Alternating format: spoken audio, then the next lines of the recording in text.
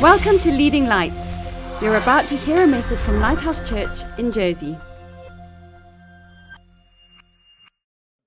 We are getting ready for Easter, and what I thought we would do today, we've been doing a series on talking about Jesus' life, letting people see Jesus, and we're going through it chronologically using all four Gospels, Matthew, Mark, Luke, and John, going chronologically. But because it's Easter, I decided we would look at an Easter theme in the letting people see Jesus.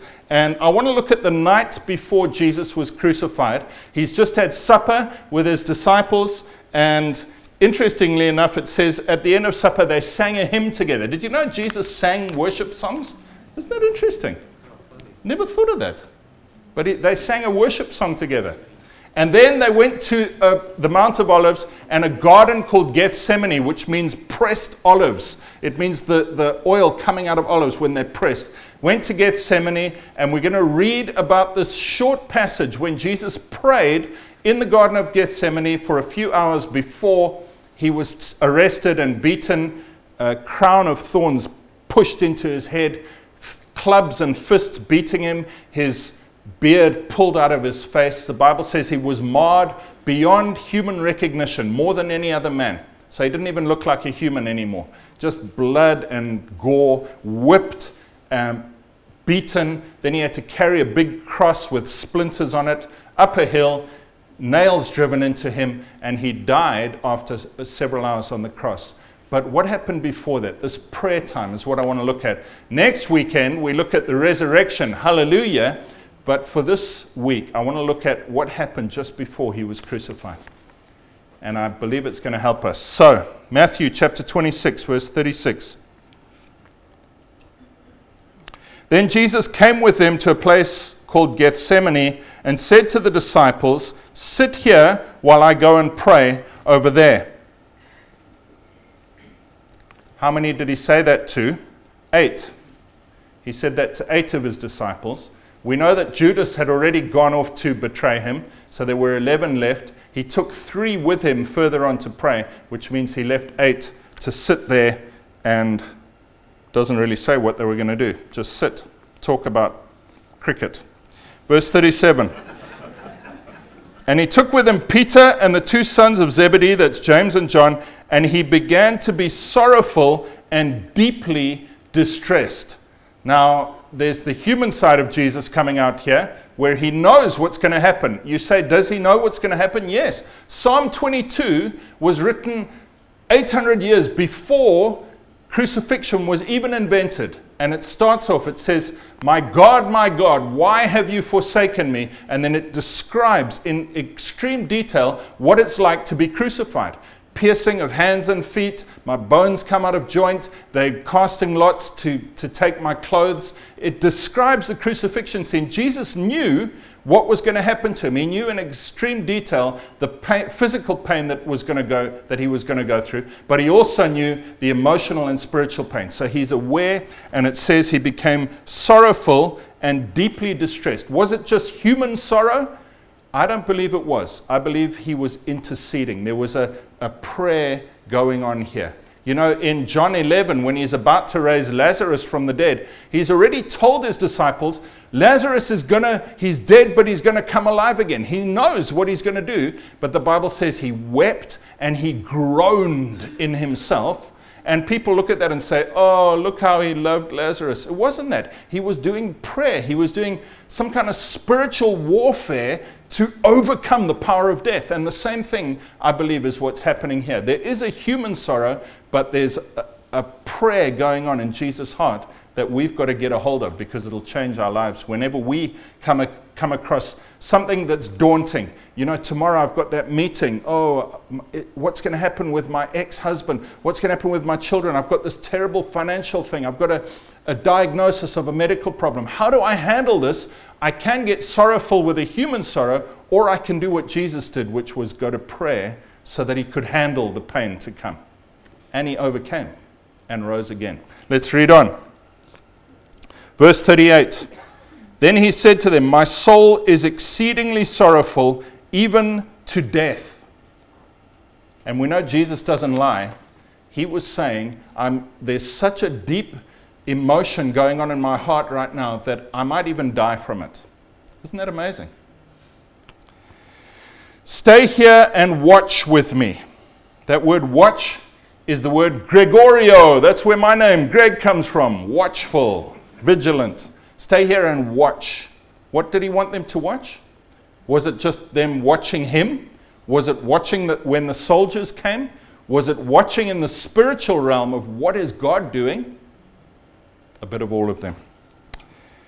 And he went a little farther and fell on his face and prayed, saying, "Oh, my Father, if it is possible, let this cup pass from me." This cup is a picture language. You know, when you drink a cup of medicine or some strong fluid, mulled wine or something like that, it's got a taste and it evokes a reaction from you. It's a picture of the suffering. He was going to have to drink the suffering that he was going to go through. And not just physical.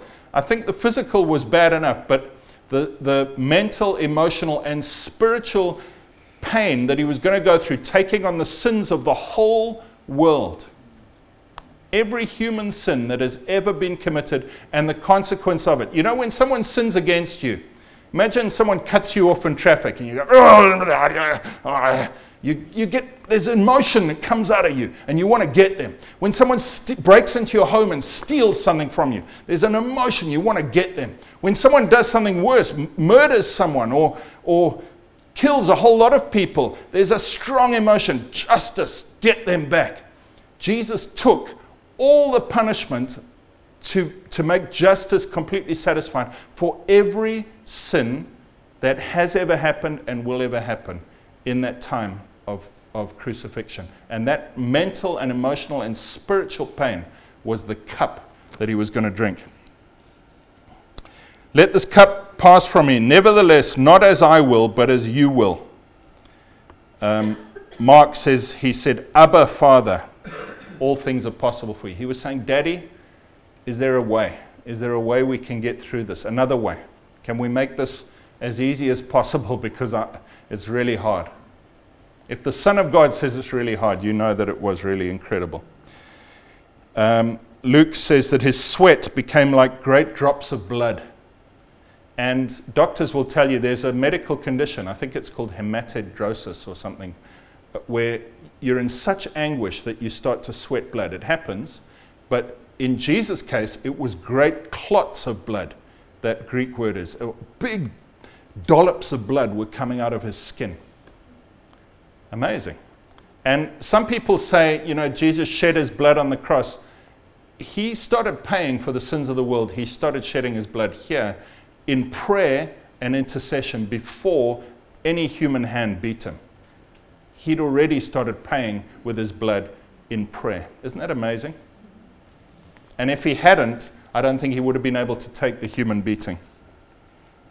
Verse 40, then he came to his disciples and found them sleeping and said to Peter, "What? Could you not watch with me 1 hour?"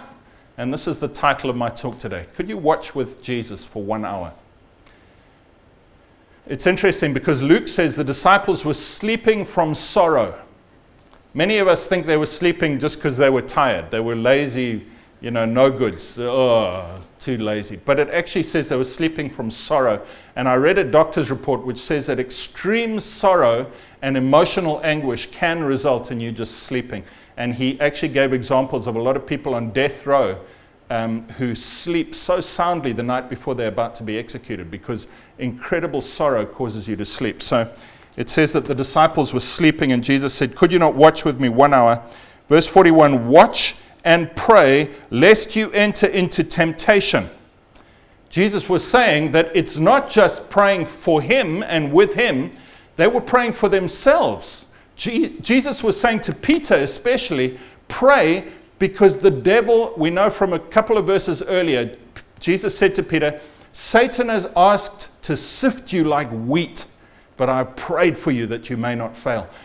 Jesus knew that Peter was going to be strongly tempted and it was going to nearly destroy him. The fact that Peter denied Jesus 3 times and said, "I don't know him," nearly broke Peter. He gave up everything. He went back to fishing on the Sea of Galilee. He gave up the ministry. And if it wasn't for Jesus going back to him after he rose again and saying, "Do you love me?" 3 times to make up for the 3 times he denied him, Peter would have been lost forever. He knew the temptation was going to be extreme for Peter. And he was saying, if you pray now, you'll be able to handle it. But Peter didn't pray. He slept. It goes on to say, Jesus said, the spirit is indeed is willing, but the flesh is weak. And this is the key to why the disciples failed. Their flesh, they were trying to do it in their flesh instead of in the spirit. They were using their own willpower, strength. Let me get up, let me set my alarm an hour early, let me try my hardest, flesh, flesh, flesh. And when we rely on the flesh, we will never be able to do what God wants us to do. We'll never be able to pray. But the Spirit is what we need to rely on. And they weren't filled with the Spirit yet.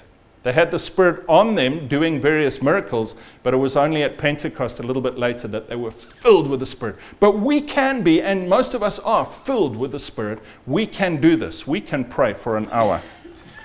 Verse 42, again a second time he went away and prayed and said, "O my Father, if this cup cannot pass away from me unless I drink it, your will be done." Verse 43, and he came and found them asleep again, for their eyes were heavy. So he left them, went away again, and prayed a third time, saying the same words. Then he came to his disciples, said, "Are you still sleeping and resting? Behold, the hour is at hand, and the Son of Man is being betrayed into the hands of sinners. Rise, let us be going. See, my betrayer is at hand." He was now ready to handle what was coming. I've got 3 points today. The power of prayer, the power of 3, and the power of 1. And I'm going to go through them reasonably quickly. First of all, the power of prayer. Friends, when you're up against a difficult situation, financially, relationally, the pressures of life, like Jesus was, the temptation for us is to use our flesh and our mental ability and our own activity to try and solve the problem. So we say, let me get more busy. Let me try and talk to people. Let me try and manipulate situations, convince and cajole. Let me try and sort this problem out. I've got to talk to that guy. We stay up late at night worrying, how am I going to solve this? How am I going to solve this? Jesus prayed, and he said to Peter, pray. Friends, the answer to our problems, there is a place for physical activity, but the real answer is going to be prayer.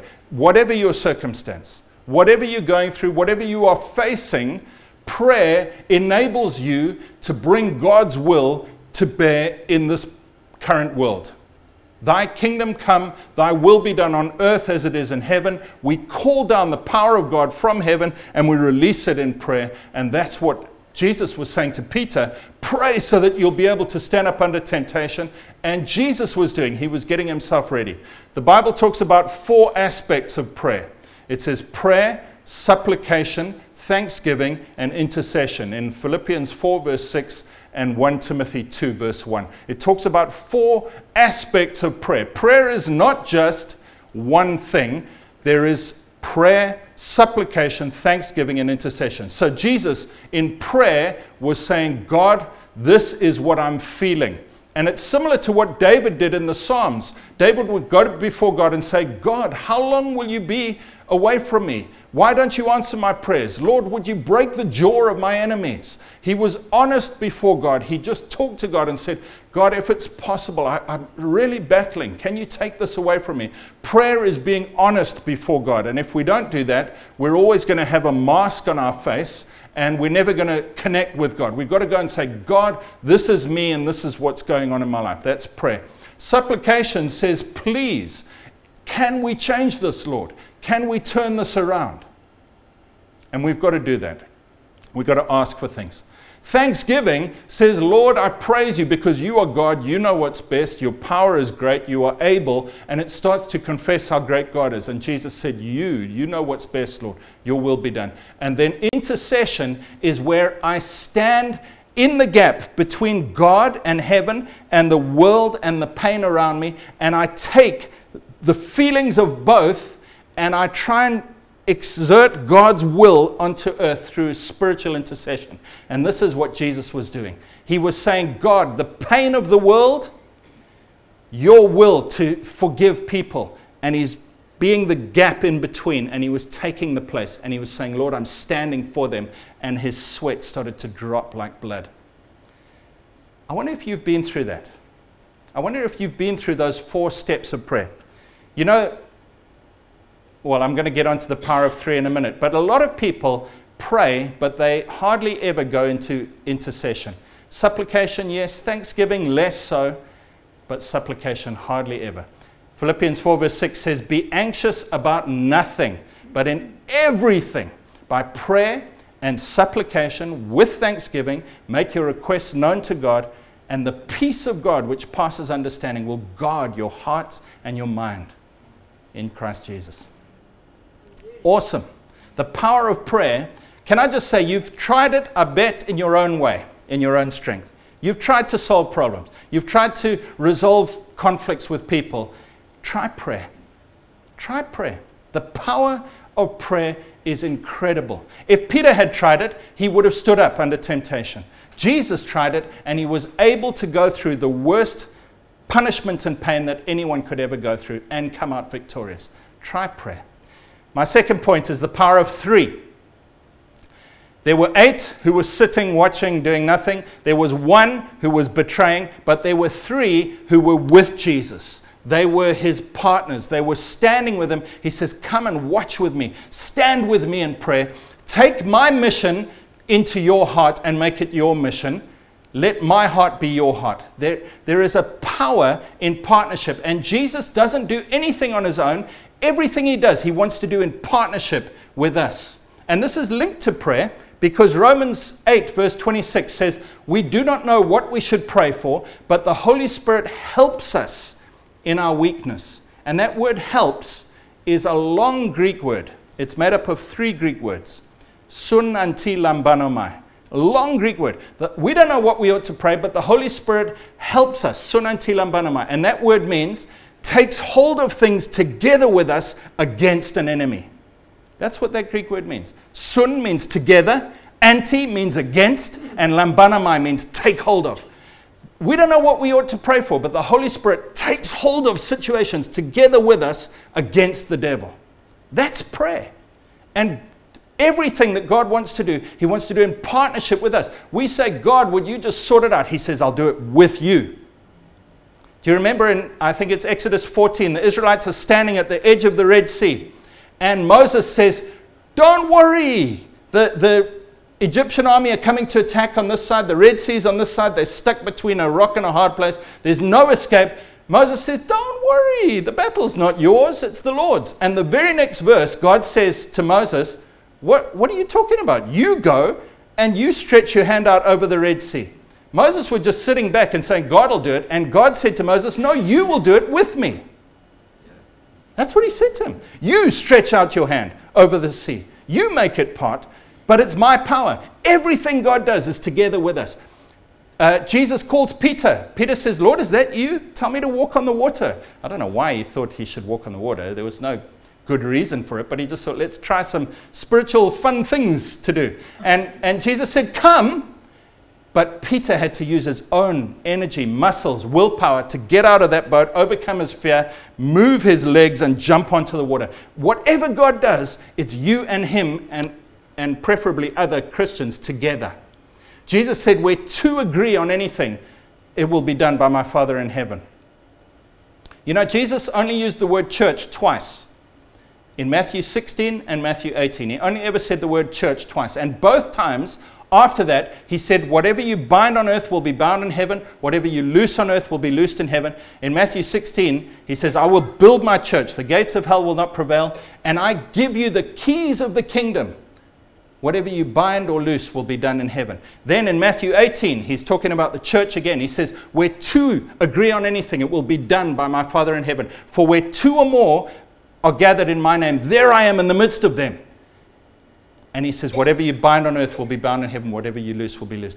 There's this thing about a team of God's people, the church, which he gives the keys of the kingdom to. And God says, I want partners. I'm not going to do this on my own. I want people to agree with me in prayer, and then we'll get this thing done. My question to you is, are you one of the 3? Or are you one of the 8? Or hopefully you're not the 1 who was Judas.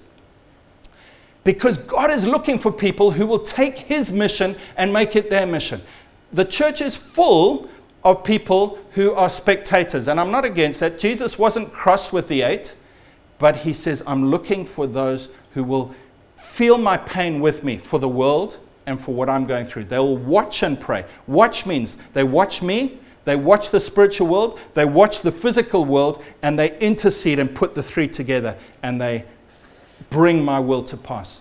Are you going to be one of those 3? Please think about it. You can sit and be a spectator for your whole Christian life and watch on the sidelines and see God do great things. Psalm 103 says, Moses knew the ways of the Lord, but the Israelites knew his deeds. Moses knew why and how God was doing things. The Israelites sat as spectators and saw the results and said, oh, God's parted the Red Sea. Moses knew why and how it had happened. God's looking for those who get involved, not just watch and say, hey, what a great service we had today. No, I know why there was a great service, because we spent an hour praying beforehand. Do you see that? It's not just my interests, my world, my life, my well-being, my family, my finances. No, I'm worried about God's kingdom first, and then all these other things come second. So that's the power of 3. Power of prayer, powerful thing. The power of 3, get in with God and with others, and you'll see amazing results. Thirdly, the power of 1. And this is the power of 1 hour of prayer.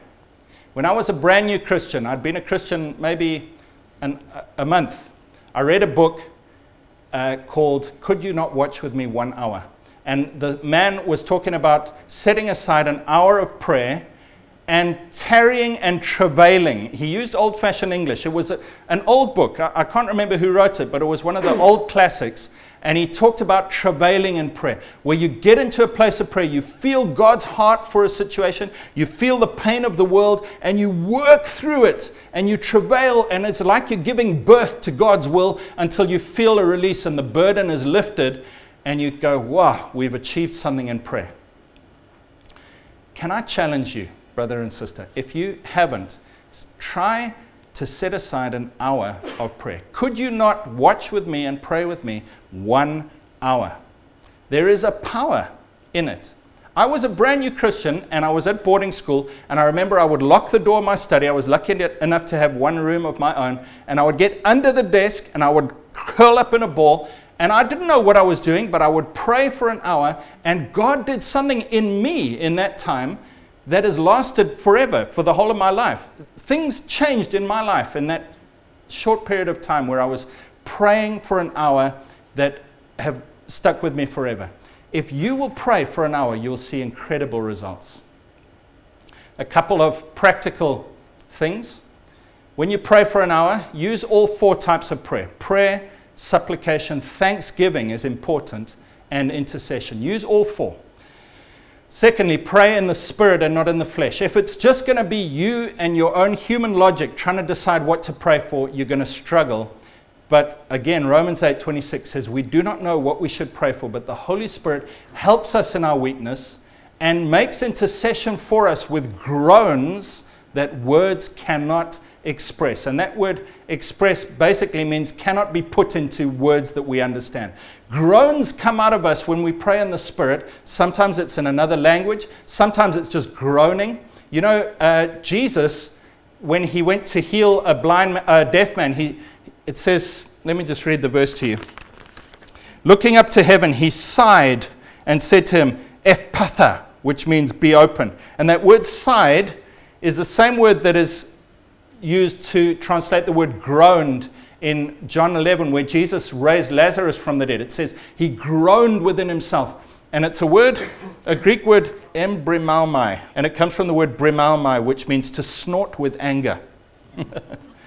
There's something spiritual going on where it's not just my flesh deciding what I should pray for. God, there's something going on deep inside of me, and the emotion and the passion of God's will and the pain of the earth are meeting in me, and we're praying God's will to pass. Friends, if you haven't done that, I challenge you. Set aside an hour, find a place where you can be by yourself. Say, God, what is your will? What are you saying? What are you doing? Pray in the Spirit. Allow His emotion to come into you. And watch as burdens lift. You pray and you pray and you pray until you feel the burden is lifted. And things change in the world around you. So my conclusion today is Jesus was not just a human unhappy about the fact He was going to be beaten up on a cross. There was a human aspect to Jesus' pain. Absolutely. But I want to say to you that Jesus was interceding in prayer as much as He did on the cross. And because He did it in prayer, He was able to achieve what He achieved for us on the cross. The same for you and for me. There's temptations, just like Peter had things coming against him. There are things that the world and the enemy and other people are throwing at you, which you will only be able to overcome if you spend time in prayer. And the result is incredible. You put aside an hour in prayer, you find you don't need the 5 hours that you thought you needed to solve a problem. It only takes 3. God will come through for you. You don't need to worry, run around. How am I going to pay this bill? How am I going to find this money? How am I going to solve this problem? Spend the hour in prayer and watch the Lord break through. And then lastly, get together with others in prayer and watch the increased power that God brings about. Just something the Lord's just brought to my mind. The word ekteno means to be stretched. And Luke 22:44, talking about Jesus praying in the Garden of Gethsemane, said He prayed more earnestly, and it's that word stretched, ekteno. That same word is used in Acts chapter 12 when it talks about the church praying for Peter when he's in prison about to be beheaded. It says, and the church prayed earnestly, ekteno, stretched. There's something about that stretching in prayer where it stretches us emotionally, mentally, physically, even physically. We feel the pain that brings about God's will. James 5 says, the fervent, effective prayer of a righteous man avails much. Fervent prayer, effective prayer, not just, oh, gentle Jesus, thy Father, our will, God bless you. It's none of that. It's real getting into it, letting God's emotion and God's heart and the pain of the world intersect in us, and watch what happens. You give birth to God's will. So let's stand up together, please. Thank you, Lord Jesus, for the power of prayer, that you've given us this privilege. Lord, that you ask us to come and be with you in prayer. Thank you, Lord, for the power of 3, that we can unite with you and with others. And thank you, Lord, for the power of an hour of prayer. And I pray, Lord, that you would birth that in us today. Lord, I pray that everyone in this room, we would be one of the 3, not one of the 8. Lord, I pray that you would fill us with a passion for your will and your kingdom rather than our own. And Lord, I pray that you would, through our prayers and through the power that you put in us, change the world around us, Lord. I pray for everyone in this room and for each of our families and loved ones and extended families, God, that the power of prayer would start to break out in families and in people's lives in this place. Lord, I pray for financial issues to be turned around and for prosperity and abundance to flow.